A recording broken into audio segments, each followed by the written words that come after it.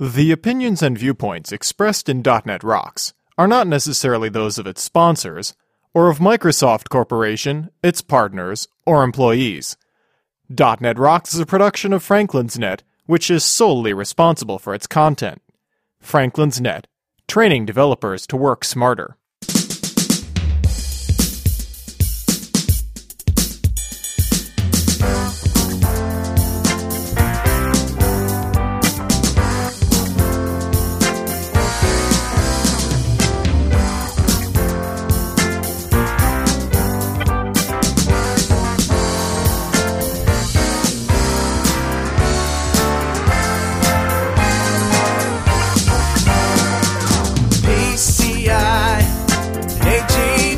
Hey, Rockheads. Quit skinning your portal for a minute and listen up. It's time for another stellar episode of .NET Rocks, the internet audio talk show for .NET developers with Carl Franklin and Richard Campbell. This is Lawrence Ryan, here to announce show number 275 with Jack Herrington, recorded live Tuesday, September 11th, 2007. .NET Rocks is brought to you by Franklin's Net, training developers to work smarter. And now, bringing world-class expert-led training in C#, ASP.NET, VB.NET, SharePoint, BizTalk, Team System, and Workflow Foundation on-site to your development team. Details online at www.franklins.net. Support is also provided by Telerik, combining the best in Windows forms and ASP.NET controls with first-class customer service. Online at www.telerik.com. And by Data Dynamics, makers of ActiveReports.net, simple, powerful, and cost-effective reporting for Windows forms and ASP.NET web applications. Online at www.datadynamics.com. Support is also provided by Code Magazine, the leading independent magazine for .NET developers. Online at www.code-magazine.com.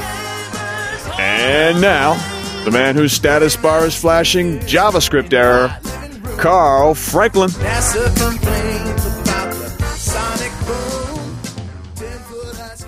Thank you very much, and welcome back to .NET Rocks. It's Carl Franklin and Richard Campbell here. Hi, Richard. Hello, sir. How are you? Another day, another week. I'm shaking off the jet lag of SDC in the Netherlands. Yeah, you had fun. I did, and you didn't.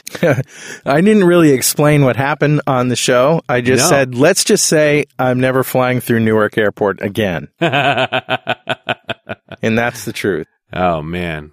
Yeah, it would have been fine if my bags hadn't gone to another city. Yeah. Long and short of it. That's bad. All right. Well, anyway, let's get started right away with Better Know a Framework. Richard, today's Better Know Framework is actually an email that we got from Paul Brown, and in response to a previous Better Know Framework. And he says, hi, Carl and Richard. And, this is what I love about Better Know Framework, because, we always get people who send us related stuff. Yeah.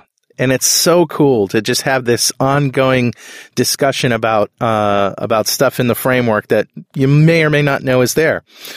So, it's so vast. It's nice to know that other people are digging in the framework and finding things we don't know about. That's right. Right. So, Paul Brown says, hi, Carl and Richard. I've been listening to the show since number 50-something and absolutely love what you do. If you'd allow me, I have 2 short points. One, after listening to BKAF, should we start calling it BCAF? I don't know. I don't think so. No, I don't think so, no. After listening to the Better Know Framework you did the other week, Carl, on downloading a file, I thought I'd let you know about the web client class that does just what you described, but in one line of code. Something like this: web client WC equals new web client, or just WC equals new web client for you VB people. WC.download file, address, local file name. That's pretty easy. That's pretty easy. There's also an async version and loads of other interesting stuff crammed into this gem of a class. And And then he talked about seeding the podcasts and stuff, which is uninteresting. But anyway, he says, just a short note. My wife heard a little of the Eric Meyer show over the weekend and called me a big geek. It's good to be reminded once in a while. Keep up the great work, Paul. Paul, thank you very much. We're gonna send you a .NET Rocks mug or something, and let's talk about this class, system.net.web client. He's absolutely right. It does exactly what he said it does. It has a download file. It also has a download data, which downloads data from a URI. And the download data method takes a URI or a URL, and it returns a byte array. How cool is that? So, I mean, If you just want to download it as an array of bytes instead of as a file, you can do that as well. And brilliant stuff. Thank you, Paul. Richard, over to you for fan email. Oh, yeah. I got to read you this one. You'll get a good chuckle out of it. It's from Jonathan Miller, and the subject is, You Blew It. Haha. Dear Carl and Richard, I just finished listening to show 274 with Charlie Calvert and Beth Massey on Orcus, and, well, you blew it. When Beth asked Richard, with pen and paper in hand, mind you, what he wanted in Visual Studio, he didn't know. Then, to make matters worse, Carl, you didn't jump in and recite your list either. It is times like these that I wish I was listening to .NET Rocks from a live studio audience. Right. That way I could jump in times like this with my own 2 cents, or heckle you and the guests as I deemed appropriate. However, even if I could yell out my wish list from the audience, I wonder, would it go over any better than yelling at my monitor while listening to the show at the office? A spell checker! A spell checker, damn it, Richard! Just say it! How can I maintain my level of smug superiority over the QA people when they constantly point out my inability to spell every time they receive a code to test? Just give me one of those MS Word squigglies on the string literals in C# and VB. Yeah. In the future, I would advise both of you to have a complete wish list of Visual Studio features on your person at all times. Sincerely, Jonathan Miller. Jonathan, thanks. That made me laugh. Now, wait a checker. second. That's what's on your list? A spell checker? Yeah, I think it was somewhat tongue-in-cheek, actually. I mean, come on. The funny part is, we were both staggered. Right? At that moment, I drew a total blank. All the stuff I've done in studio. And at the moment when you're asked, I think we both did. We may have edited it so that we didn't sound as stunned as we actually were, but gee, I don't know. But you know what? Here's the thing. I don't code 9 to 5, right? So I'm not one of those guys who gets angry every time I think of a feature that I don't have that's causing my pinky to hurt. You know what I'm saying? Right. So for me, I work around what's there and I don't complain. I just write the code when I need to write it, but I'm not writing it every day. You know what I'm saying? So I don't think we're coding in the volume that really brings up those usability, those real characteristics of Studio that matter. I love Studio and I love Orcus. I love it just the way it is, man. So, Richard, we have a brain bag to give away. Oh. Yeah. Every week, of course, we've been doing the .NET Rocks Barcelona sweepstakes, the TechEd Europe sweepstakes, actually. In fact, the prizes have nothing to do with TechEd Europe. It's kind of funny, but... Well, that they are the things that developers want. That's true, and that's the whole idea, to get you a little bit more engaged. So every week we post a question from the previous week. Yeah, something from the show that if you were listening, you might have gotten right. And last week's question was, how many copies were printed of Scott Cates' novel Surveillance? Right. The answer was actually 200. And you knew that if you were listening. And from all of the right answers, we picked one at random. And the winner is Robert Stewart from Park Forest, Illinois. Congratulations, nice. Robert. Woohoo! Golf clap for you, my friend. And now he's got a brain bag, and he's entered into the final drawing at the end of the contest, end of October, to win one of two 24-inch 1920 by 1200 LCD monitors. You got it. Good luck on that. We're going to choose that on October 30th. So this week's question, which you should all be running out to .netrocks.com/Barcelona to answer.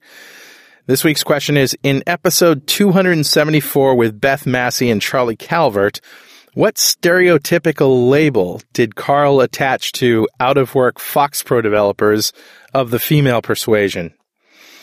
If you think you know the answer to that, go to .netrocks.com/Barcelona, and may the best person win. By the way, Richard, we got an email from our old friend Jim Duffy. Oh, yes. Speaking of Fox developers. Yes, and Jim, of course, and Rod Paddock sort of were well-known celebrities. I say were because they are has-beens who should give up in the Fox Pro community, such as it was in the past. And he writes to say, Mr. Campbell and Mr. Franklin, a little birdie told me that I may have been called out on DNR this week. Well, not just me, but Mr. Rod Paddock and I listened to the segment, and yes, it could be interpreted that you could have intended to refer to Mr. Paddock and myself.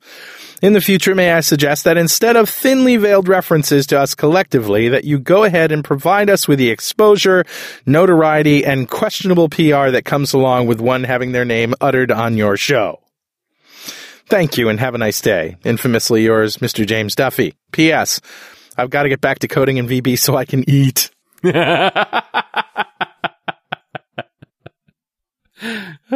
there you go. One last thing to announce is that if you're looking for a change of pace in your career and you want to move to New York City and live rent-free in an apartment in Manhattan and work in the financial district doing exciting .NET work, there's an offer from Infusion. Great group of guys down in Manhattan. If you're interested in that story, it's at shrinkster.com/KH6. And shrinkster.com still not back up, but yes, it is redirecting URLs, so you can still go to Shrinkster sites. Look for that in another week or so. Excellent. Okay, and so it's time to introduce Jack Herrington. Jack is a full-time ASP.NET programmer. He's also the author of 3 books and over 100 articles that cover a wide spectrum of technologies, not just .NET. In his spare time, he's a triathlete who will be competing in the Nautica Malibu Triathlon this weekend. Jack, welcome to the show. Thanks. It's great to be here. This weekend, really? Yeah. I'm driving down on Friday. Going to get a convertible rental car, take it down from the Bay Area to Malibu and have some fun. And this spread of books is pretty eclectic. Code generation in action, podcasting hacks, and PHP hacks. Right. Lots of different stuff. Well, you piqued my interest with podcasting hacks. That was a fun book to write. Is that covering recording and publishing? Oh, yeah. All of it. Yeah, and consuming and all the different, kind of hack stuff. There's even a little bit on video casting as well and putting together like a teleprompter and all that sort of stuff. So it was really a fun book to write, actually. Yeah, I had to meet a lot of new people that I hadn't, met before, and it was great. So let's talk about your experience with technologies other than .NET, and then we'll focus on the .NET stuff for a bit. Sure. So I also, in addition to writing the articles, I also do Ajax forum moderation for IBM DeveloperWorks Ajax forum, and answer people's questions about all different types of Ajax issues, different libraries that they can use, like jQuery or Prototype. And I do write articles about Flex as well, and I've been trying to pitch some articles about Silverlight, but not a lot of people are biting at this point. So, trying to get that technology out there as well. I've been doing some, I've been a big WPF advocate since WPF. Mm-hmm. I thought that was very sexy, and always waiting for WPFE, and I kind of embraced it around one of the first betas that came out when it was integrated with JavaScript, which I think is still a really compelling story, although the focus now seems to be more on the binary version of Silverlight. Which is a whole contradiction in ideas all by itself, really. It's amazing that they call that 1.1 when it's such a radical change. Right. I think, honestly, I like all these little incremental technologies. I liked how Ajax took your basic web page and added a new workflow to it. So you could go and have the page go off and get some new data and update the DOM, which we'd always had the ability to do, right? And then Google Gears, as an example, added on, yet another small incremental addition to that stack. So now I could have persistent data storage on the client.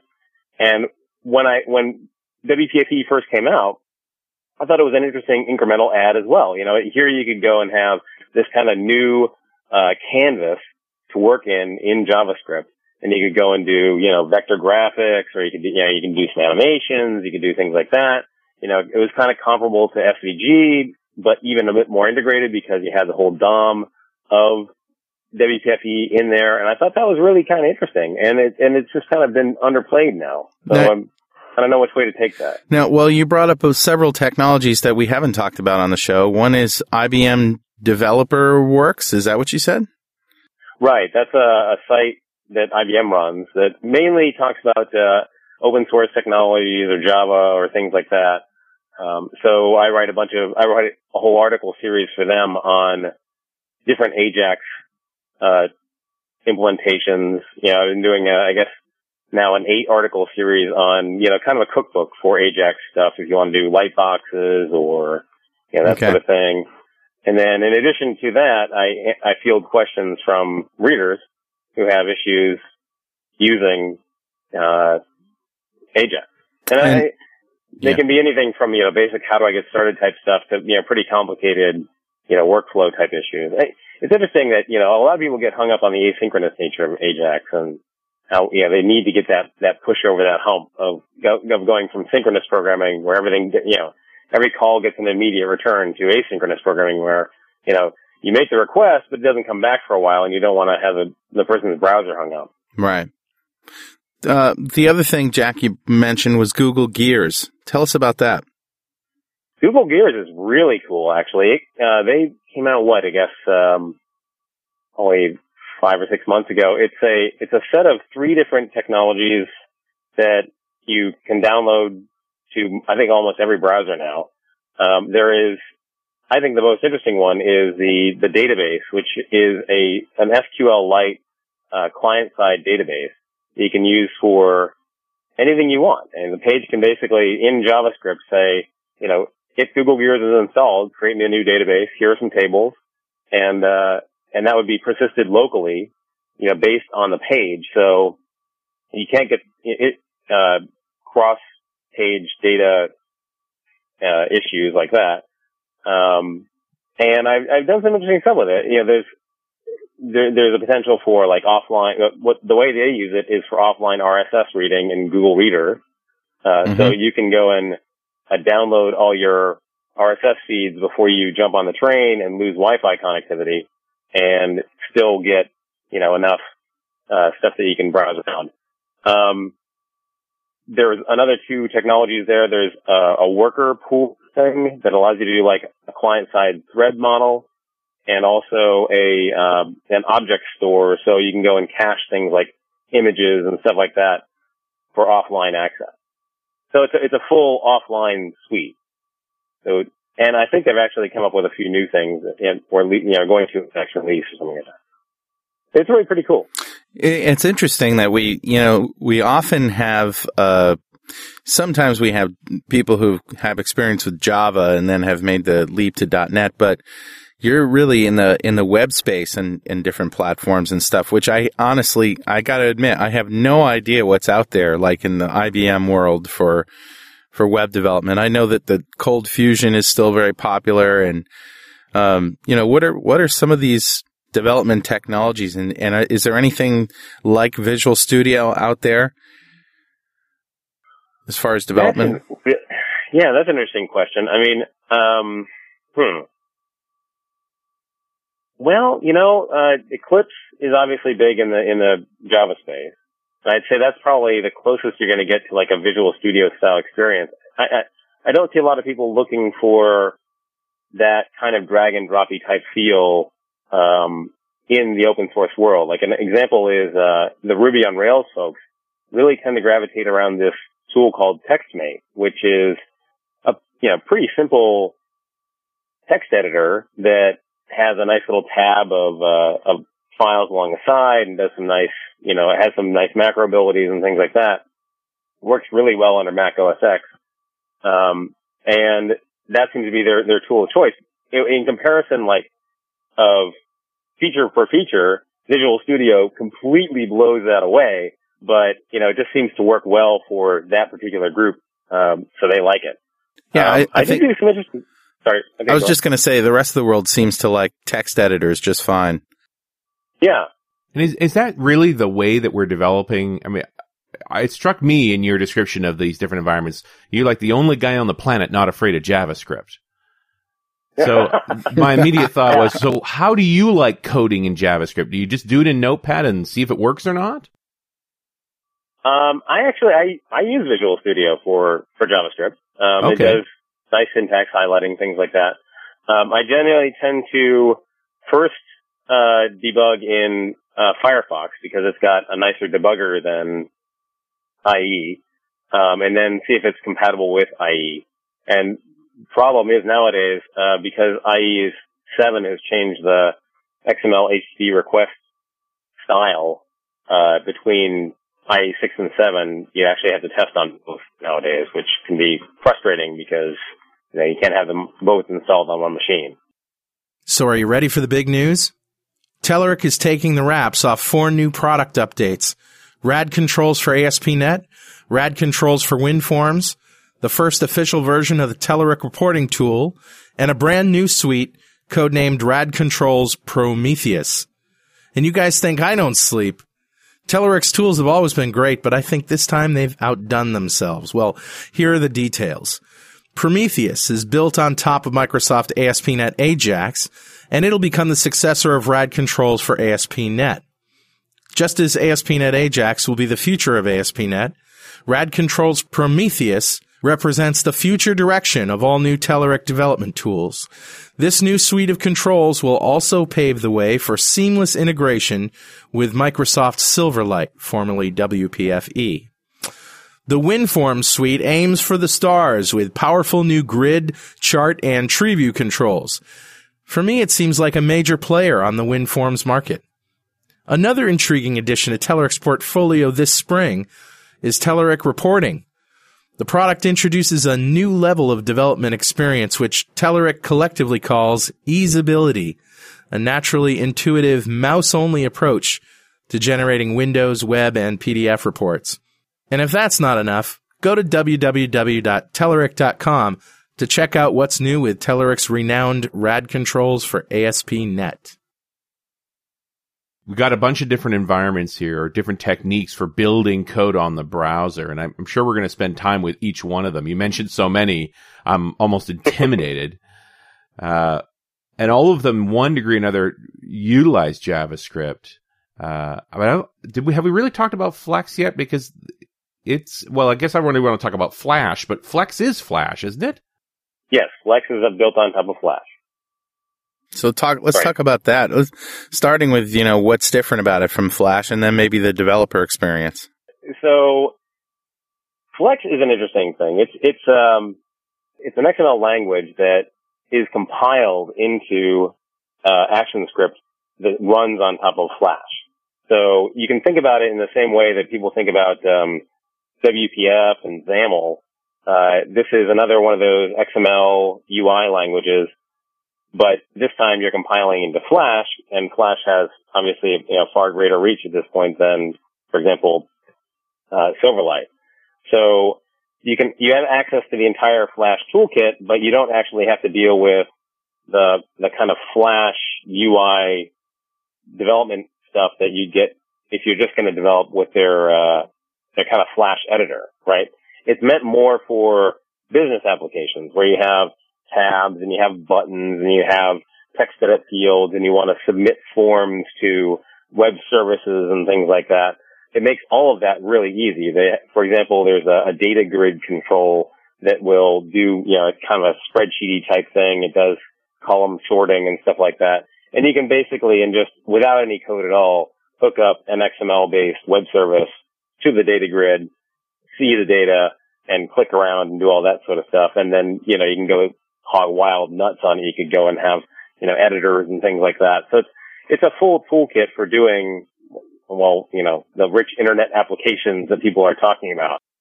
Certainly, you can see like a Silverlight getting there eventually. Silverlight kind of has like Flash 1.0 or 2.0 style abilities at this point. I think 2.0 they brought in scripting, so it's like a 2.0.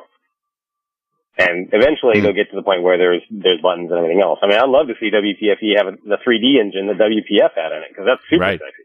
But I think it's going to be a bigger download when that happens. And you called Flex a toolkit, but is it actually a development environment? Is this where you build the code? Well, there's a couple of different options. You can download the SDK for free from flex.org, and it really is free.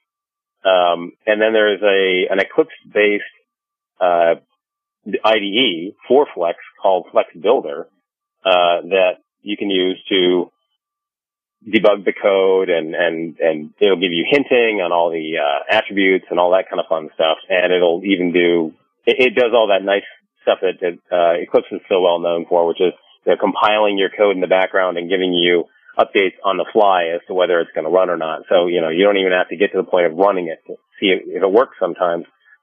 A lot of times it'll tell you right off the bat, oops, you're missing a semicolon here or whatever, that type of thing. And for a recent article, I actually did some integration of the Flex SDK into Microsoft Visual Studio to see how they kind of played together. And it actually turned out really well. I wanted to make sure that, if I were to recommend Flex as an option to .NET developers, that it really played like something that would work with .NET. And, so I had a couple of criteria for that. One is, you had to be able to compile it in Visual Studio. So if you had the file open in Visual Studio and you made a change that would go and run the Flex compiler and give you the flash, it can do that. Another thing was it had to go and play nice with the standard ASMX ASP.NET Web Services. And amazingly, I just did literally those build me the ASMX, from the wizard, and it created an ASMX that returned, hello world, that type of thing. And Flex talked to that right out of the bat, no issue at all. So no having to change the web services. And then, it also, what was my third criteria? I'm blanking on that, but basically I wanted it all to kind of work together and I know. I wanted to go and have it sort of integrated well into pages. So, it had like controls and things like that. So, the first page that I did was kind of an object tag in place, which is how you bring a Flash movie onto a page. And then a second version used a user control, and the third version I built a web control, and all that worked just fine. So, the end result is it felt a lot like an ASP.NET control, except that it was using Flex instead of a Microsoft technology. Jack, you used to work, or do you still work at Macromedia? I used to work at Macromedia years back. And, I play poker with the Macromedia folks every Monday. So, yeah, I still have contacts there. Okay. And that's like before Adobe bought them? I actually left, I think, a couple of days before Adobe, that merger was finalized. Oh, okay. Yeah, the commute was killing me. I had to get up into the city all the time. That was killing me. So I got a couple questions for you. Sure. One is, how come there are all these different versions of Flash-like things that seem to, at least me, to the outside guy, seem to be very similar, like Dreamweaver and Flash and Flex and other things? I mean, are there real differences between these things? Well, Dreamweaver is meant primarily for HTML development. It kind of looks at each page like at a site like a bunch of pages, and you can do Visual Studio style projects and things like that. It's really good for web designers, people who are looking to go and put together CSS and see how that rolls across the site, that sort of stuff. So it doesn't really have any animation stuff? I thought Dreamweaver was like a sort of a early version of Flash. No, doesn't. There was really early on a JavaScript helper function stuff that would allow you to go and say, I want this div to move from here to here, and it would write the JavaScript code that would make that happen for you. But that didn't use Flash. I think Flash was I don't know. It was a technology acquisition from Macromedia long before I got there. Okay. But it definitely, wasn't anything that I was involved in. And then I got into, actually, I was on the Flex Builder team for a while. Well, it just goes to show, when you're not working with these technologies, how perceptions are so different. You can only pick up what you hear and what you hear people talking about. Yeah, I hope I'm not, giving people this impression that all this is crazy stuff. This is, it's pretty standard stuff out in the real world. I mean, everybody has Flash because, we all go to YouTube and places like that. We all know what that is. Yeah. Yeah. But I remember, when we were on the road trip in 2005, talking to some folks that were trying to develop with Flash against .NET and having a terrible time of it. And now in 2007, it seems like things are pretty straight ahead.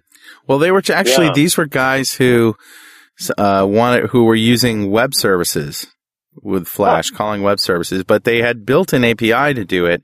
And then we got an email from somebody who said they didn't need to do that. In the latest version of Flash, there was support for web services. Yeah. I mean, this one, currently Flex has built in, full-on set of web services that allow you to get to either XML-based services, just like RSS feeds, things like that, or SOAP-based services. So it does all that SOAP transit for you.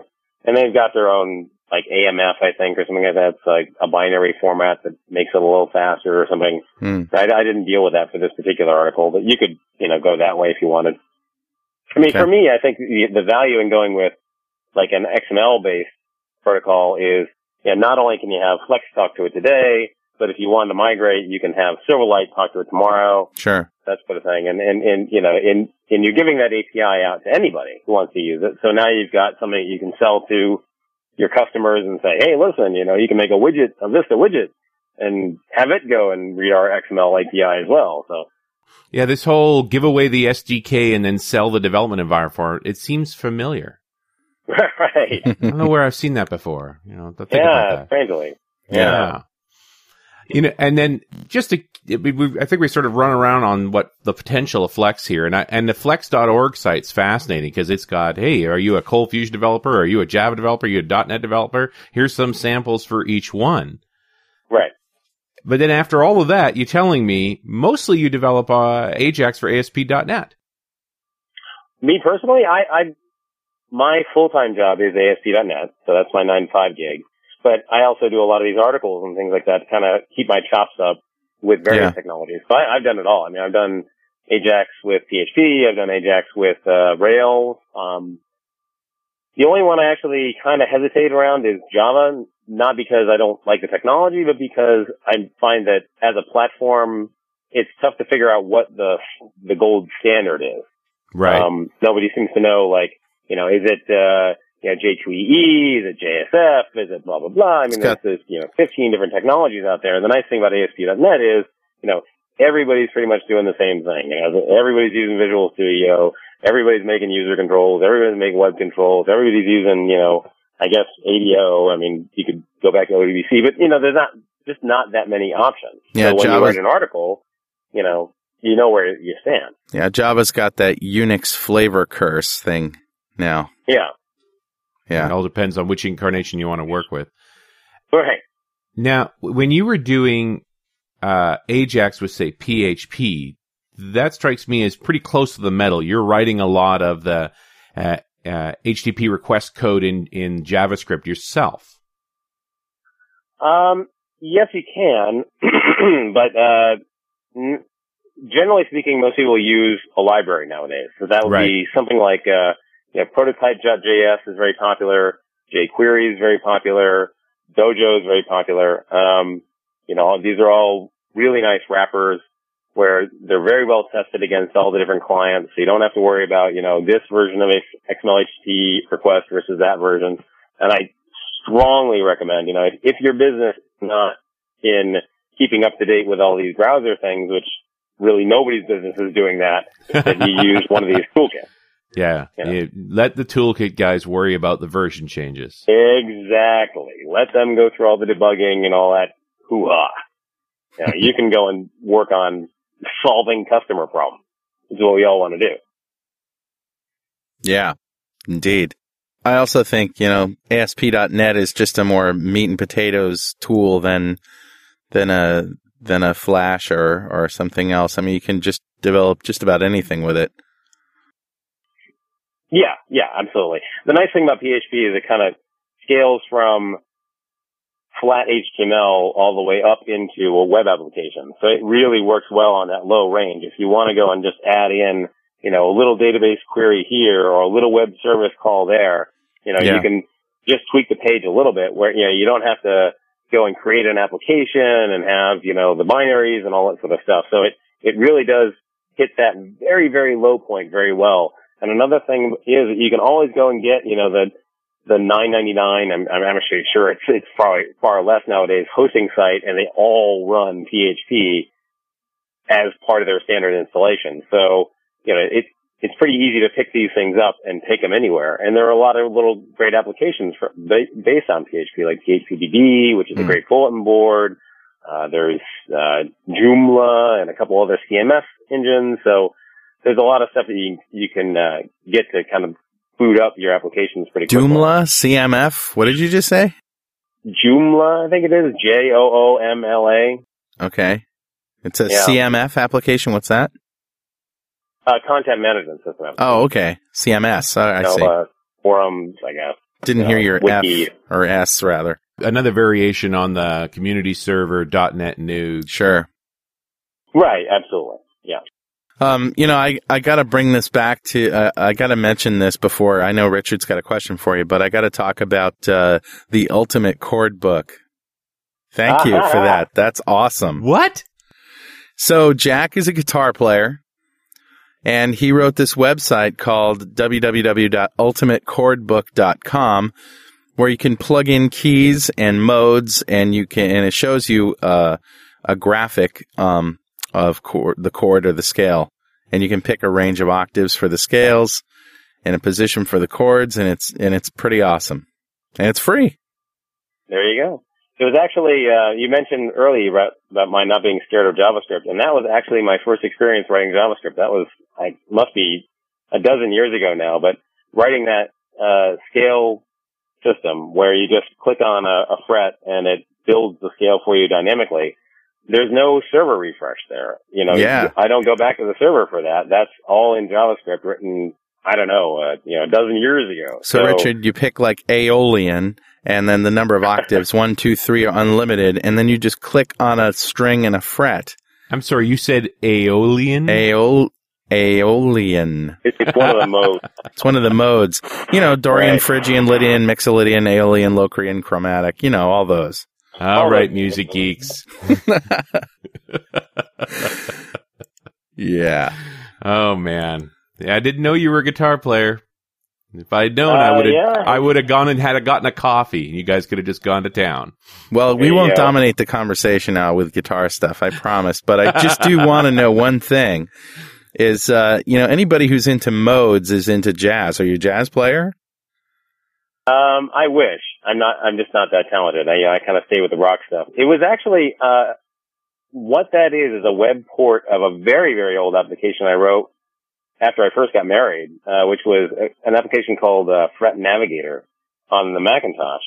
And it was back in the days of, speed metal and that sort of stuff. And man, those guys loved the scale builder, because that's what all that hyper speed metal is about, is going through those scales really quickly in kind of a Eddie Van Halen style way, with either tapping or picking or all that sort of stuff. Yeah, I call it's really that not music. It's just, how fast can you play it? No offense, but I call that musical masturbation. Oh, absolutely. Yeah. How fast can you play your scales? Yeah, it looks like that on stage, too.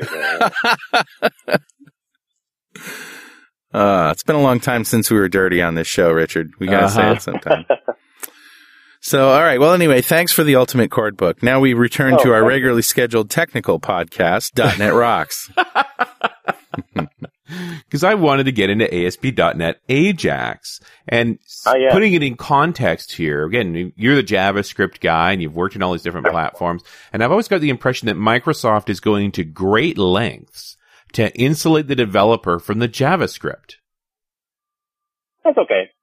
I think for a lot of engineers, that's fine. They want to be able to just drag and drop a control and not worry about it. And as I said, with the prototype and Dojo stuff, if it's not your concern, why bother with it? If it is something as simple as, here's an update panel, I just want this thing updated every couple of seconds, that's great, but if it's something more complicated where you actually want some kind of more interesting interaction on the server or things like that, or on the client where you're going and disabling things and re-enabling stuff, you can use Atlas like you would use Dojo. And it gives you a lot of benefit there. It's a little fatter than Dojo is, but whatever, that's fine. As long as it's in the browser cache, it doesn't really matter. And you can use it that way. In fact, on the Atlas site, they talk about how you can use this with PHP, and you can. The only thing that it was really kind of insular about it is that, when you use the web controls from the framework, then you're going to get you're just going to be able to drag and drop stuff and have it handle all that stuff for you. So without a doubt, there's still a time when you're going to dive into some JavaScript if you really want to take advantage of what Ajax can do for you. I think so. Yeah. Right. Invariably, you end up there some way. You just want to insulate yourself from the stupid stuff. You don't want to, go in there because you need to make an XML request. There's a whole bunch of libraries that, will do that for you, and you don't have to deal with that, right? You should be in there for good reasons. Like, for example, if you want to combine, Silverlight at the JavaScript level with some web services, do a Flickr mashup or something like that, you can use, a library to go and get you the JSON from Flickr, which is how they return all their data. And then you can use JavaScript on your page to go and add dynamically images to the Silverlight object that are those that reference the Flickr images that you got the URLs to from Flickr. And we better define JSON just to be sure. Right. Right. So JSON is the JavaScript object notation, which is, you can get data back from the server in any variety of languages. Right. One is text, or you can get HTML, or you can get XML, which is, what people think about when they think about Ajax. Or you can get JSON, JavaScript Object Notation, which is basically serialized JavaScript, which you then eval in the client, and it gives you back a structure as opposed to a bunch of tags. So it's very efficient for clients to read JSON because it's basically just JavaScript, and they can eval it really quickly and get the data out. And when people show you, this is my client that reads XML, it's kind of pokey in comparison to the clients that read JSON because JSON is just so quick to go get. And so a lot of APIs that you're seeing nowadays return JSON as an option. In fact, I've noticed, I think ASMX nowadays, isn't there the /JS option? I haven't played with it, but that'll return you JSON. And that's great. Hey, I just want to give a shout out real quick to our friends at Data Dynamics who make ActiveReports.net, among other really awesome things. ActiveReports.net is great because it allows you to just build your reports with an easy editor, embed them right in your application, provide PDF and HTML output, give your end users a report editor, royalty-free, of course, a great access report upsizing wizard, and all this for a price that isn't going to break the bank. ActiveReports.net from Data Dynamics. Go check it out now at datadynamics.com. From a coding perspective, when you receive JSON, now you're simply working with the object in JavaScript, as opposed to when you got that glob of XML and you had to write DOM-based X queries to try and find data out of it. Yeah, exactly. It's just a lot more natural for the developer. I always worry about, I know the moment I'm going to open a window and start writing some JavaScript, suddenly I'm responsible for making sure this runs on all the browsers. And that just gives me the willies every time. Well, you're spoiled, Richard, now, that we have .NET. It does that for you on the... Exactly my point, that normally I'm surrounded by these tools that insulate me from this. The moment I'm down to the coding level and I'm doing anything other than an if statement, or some basic checks, I'm nervous. Is this going to work elsewhere? And you should be, and rightly so. I think, every time people think about JavaScript and they go, "Oh, it's easy," you just... It's a big lie. That's a big lie. It is. Yeah. It is in a certain sense. It's just, they're not calculating in the fact that later on down the line, you're going to get somebody who wants Opera support or Safari support. And now, how are you going to do that, right? Thankfully, Safari is now over on Windows, so you don't actually have to buy a Mac to debug anymore. But it becomes a problem. That you've got this maintenance headache because now you're running code on a whole bunch of different platforms, and JavaScript is certainly not write once, run anywhere. It's pretty close, but you're gonna learn some hard lessons. That's where its relationship to Java comes in. It's write once, run maybe. Yeah, I mean JavaScript, the whole. Java, Boy, did I actually throw that one out there? I liked it. I liked it. Is a joke. You learn pretty quickly when you take IE-based JavaScript that it doesn't run natively on Firefox, and that's why I flipped it around so that in my work I debug first on Firefox and then see if it runs on IE, because that tends to be the way that goes a little smoother. Firefox is the standards compliant browser and blah blah blah. And IE is the one that's a little less strict.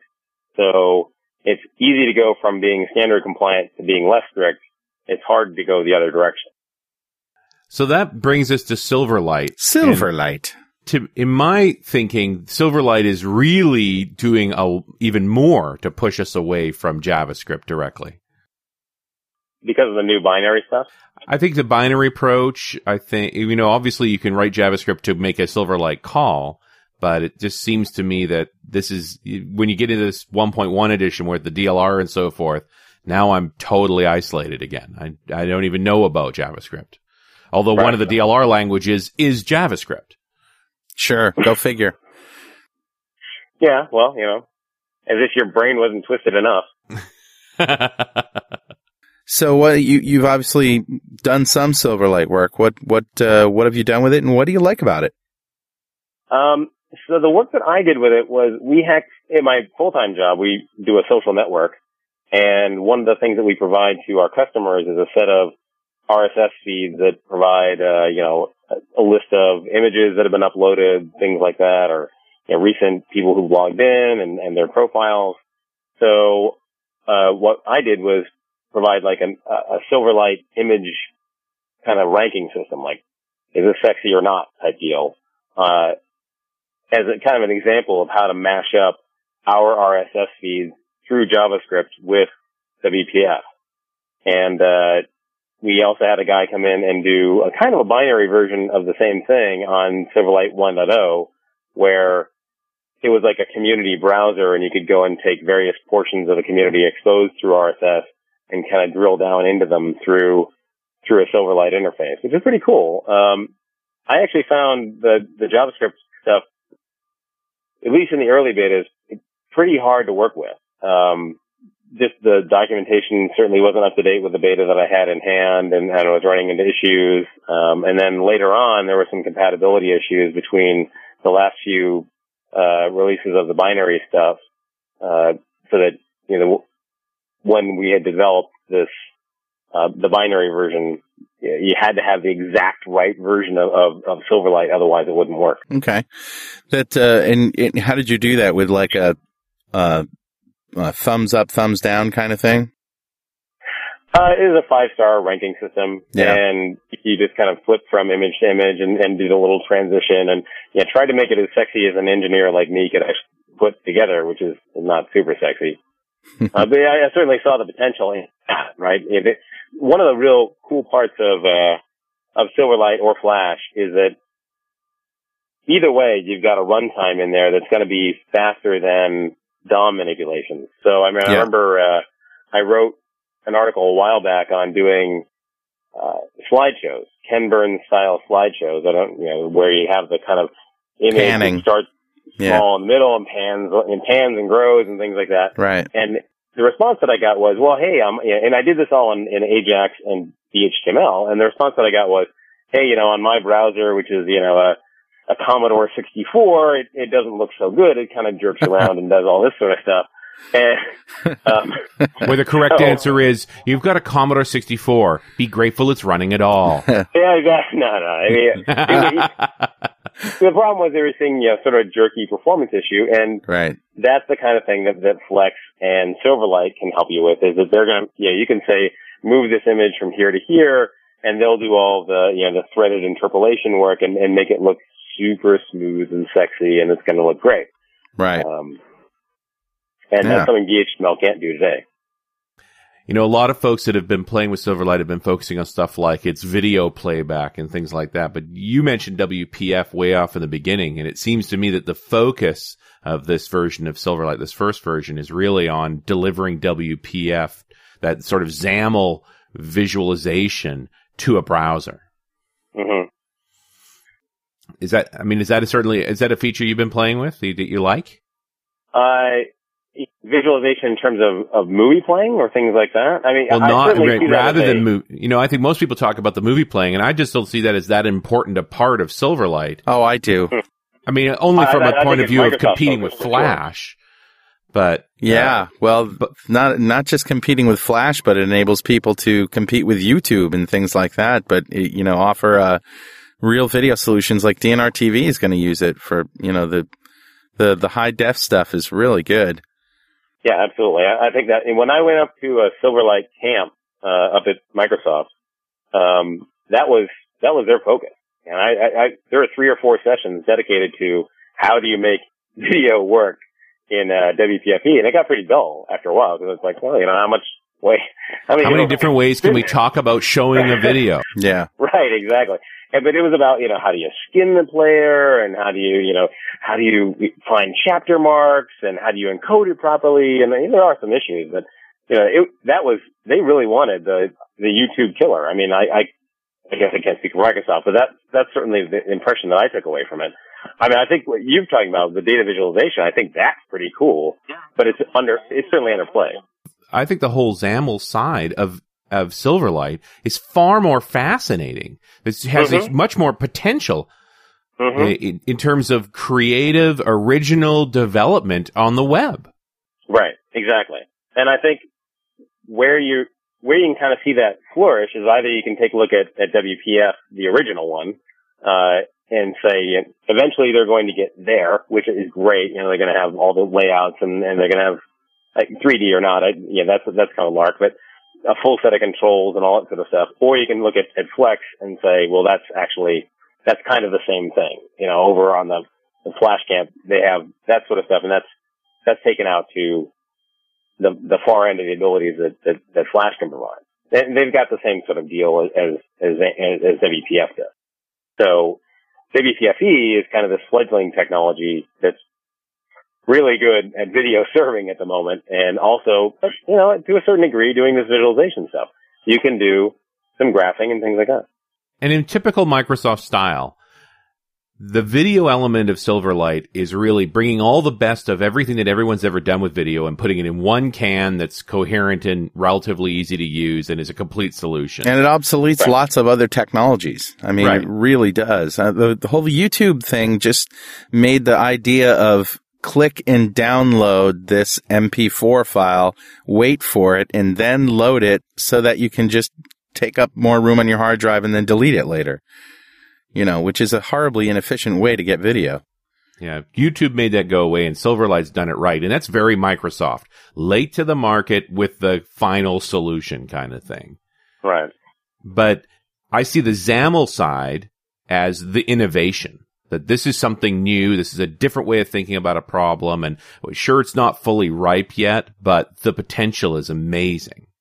I agree, Richard. Yeah. I think you're right. But to see that potential, you really have to dig back into the predecessor, because WPFE or Silverlight at this point is not there, with that level of XAML ability. Right. Is it just because the 3D is out? Well, I think there's a bunch of other things as well. There's a lack of the control layers, and there's a lack of the layout stuff as well. Right. So, there's a lot of key features that folks... The funny part is we're already talking about WPF as the old technology, and it's barely come to fruition. Right. I would love to see great WPF stuff out there. I don't know where it is. I'm enthralled by that technology, but it just seems to have been left on the vine. Well, it's just very complex. I think developers are still trying to get their heads around it. Even guys like Mark Miller, who, have dedicated their lives to becoming WPF experts, are still digging into its depth and, wondering about things. Yeah. And they're doing it every day. It takes a particular type of designer / engineer to really grok it. You have to, yes, you can have a designer skin it, but you have to be able to build something so that it is skinnable.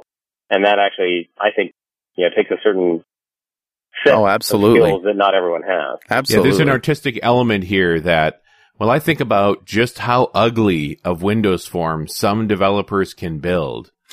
And then I consider the potential of WPF. I remember VB10.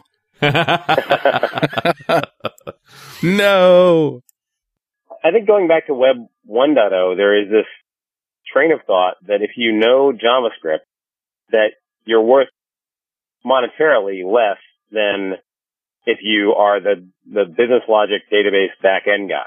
And so there's this hesitancy among quote-unquote real programmers to get into front-end technologies like WPF and WPFE and JavaScript and all that sort of stuff, because it doesn't feel like a real programming system.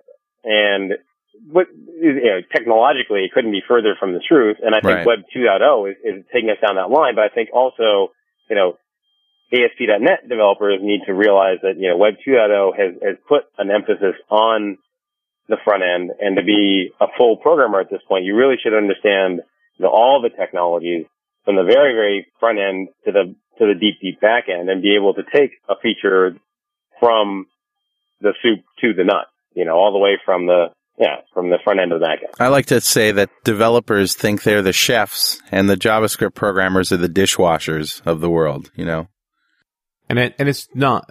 And the reality is the back end's working pretty well. We're trying to make the client better. And now's the time to bring these things in. Well, all you have to do is go check out the Chord application to see some really elegant JavaScript at work, and the what it does. And there is no accident that Visual Studio and ASP.NET generate JavaScript to do much of the magic that ASP.NET delivers. And so again, Microsoft's packaged it up for us, so we don't have to write it ourselves. Right. It's like having an automatic dishwasher. I'm thinking about this problem of I keep waiting for the great WPF app, and hopefully it'll be a WPFE app as well shortly thereafter. But I got to imagine that the stumbling block right now is that you need a designer who's also a developer, or a developer who's really a designer, because the average designer is just not going to be willing to envision the full potential of what WPF can do. There's an element here of understanding what the programming language is capable of, and then what you can visualize. You need to know both if you're going to be successful with this.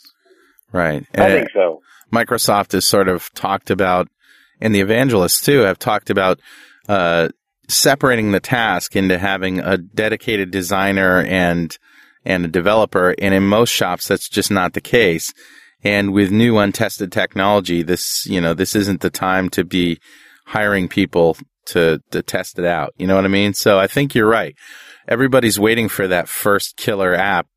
What about Netflix? Netflix, aren't they using Silverlight to do video on demand? Really? I didn't know that. I haven't seen that. Well, they've been around since before. I thought they were migrating to Silverlight. Yeah, maybe they are migrating Silverlight. They have a Play Now, sort of like an instant movie thing, that if you're a member, you can, for the same rate, you can just go and watch online. And I think it might be Flash, but it's going to be Silverlight or something. They showed something at Mix about this. But even then, that's still a video app. Well, video is what the masses use. I'm waiting for the all-sphere UI. Maybe that's what it is. I just want everything is a round ball that you twiddle. Yes. I don't know what it is. I'm always looking for the Sports Center UI. I want something that's got that big ball that comes out and, that's got the great graphics and stuff like that. And, something really sexy and cool. Unfortunately, it's probably all that usable, but, it's fun. The one thing I don't understand is I saw this one demo recently, which was iTunes rebuilt as Silverlight, and I couldn't, for the life of me, figure out why you would do that. The guy did it like pixel by pixel, a re-envisioning, a rebuild of iTunes, and I'm just thinking to myself, why? I mean, iTunes is a really nice piece of work.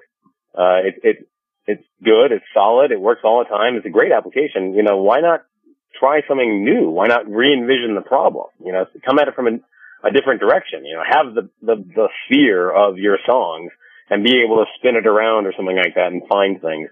That's what I'd like to see people try and do, is try and do something new as opposed to, basically take the same old deal and re-implement it in Silverlight. I don't think there's anything interesting there.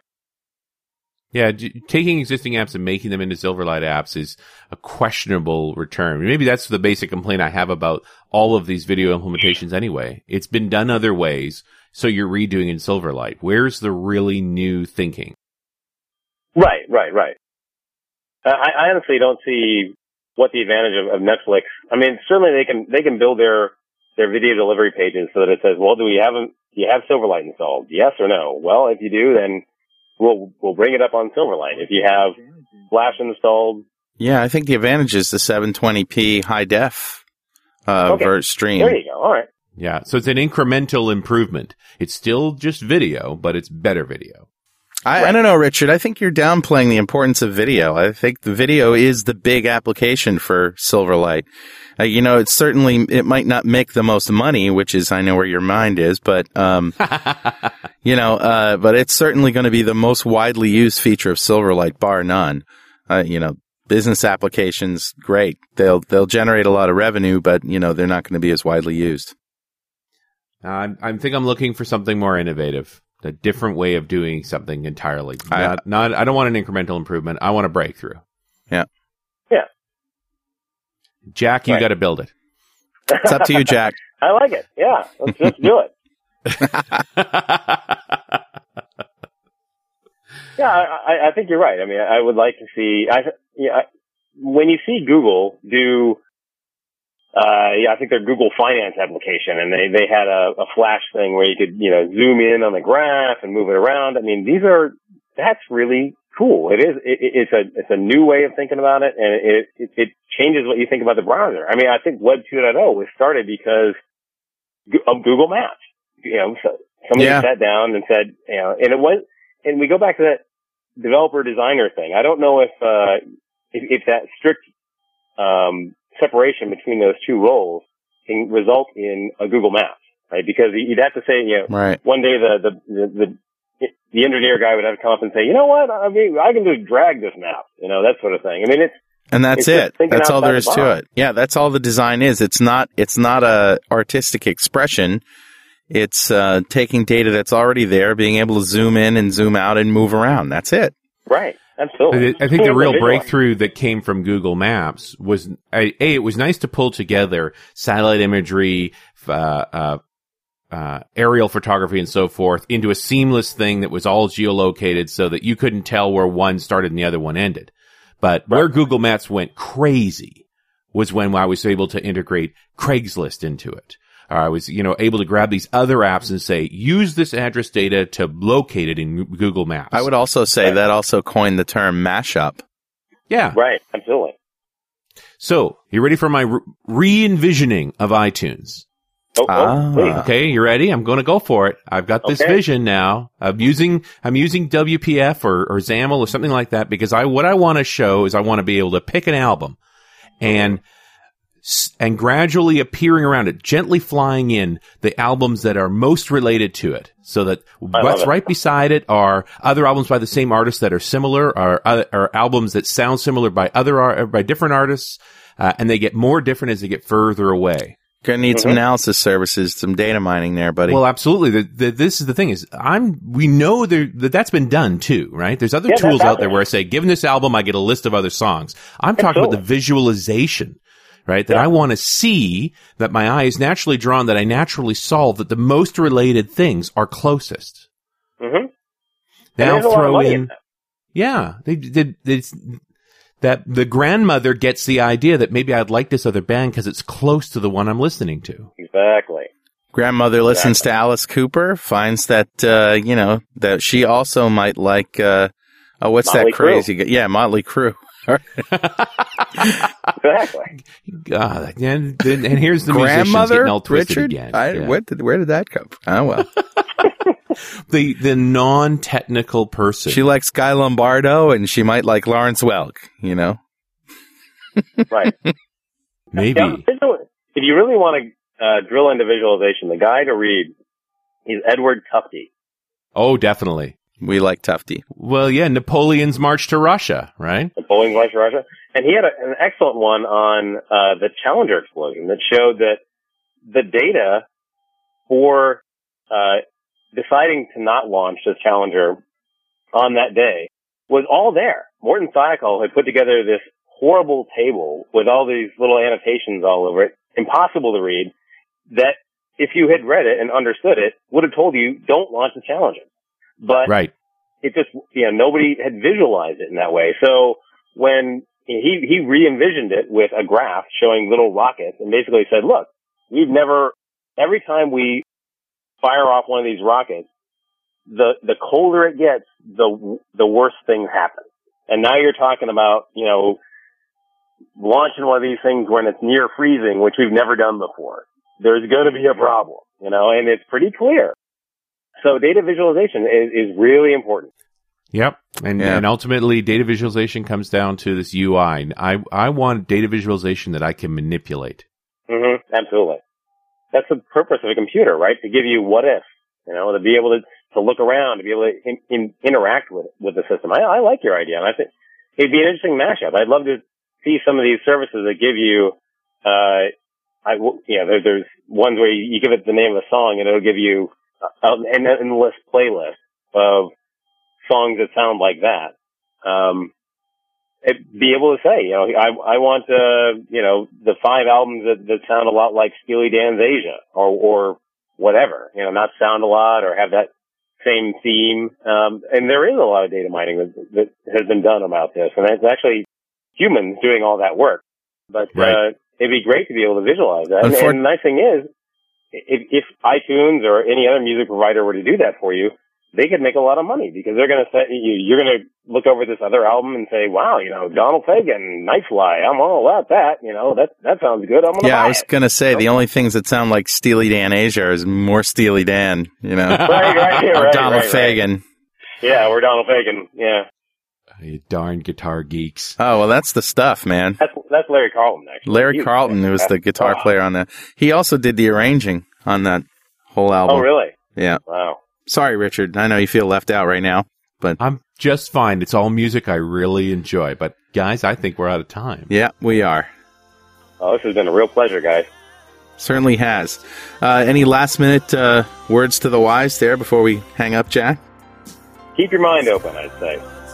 Well, you certainly have done a good job of that. And thanks for being on the show. Thank you. Thanks for having me. You bet. And we'll see you next time on .NET Rocks.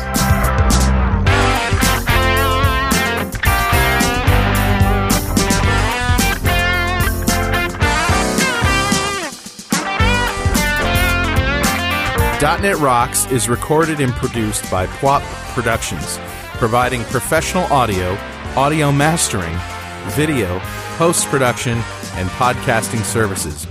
Online at www.pwop.com.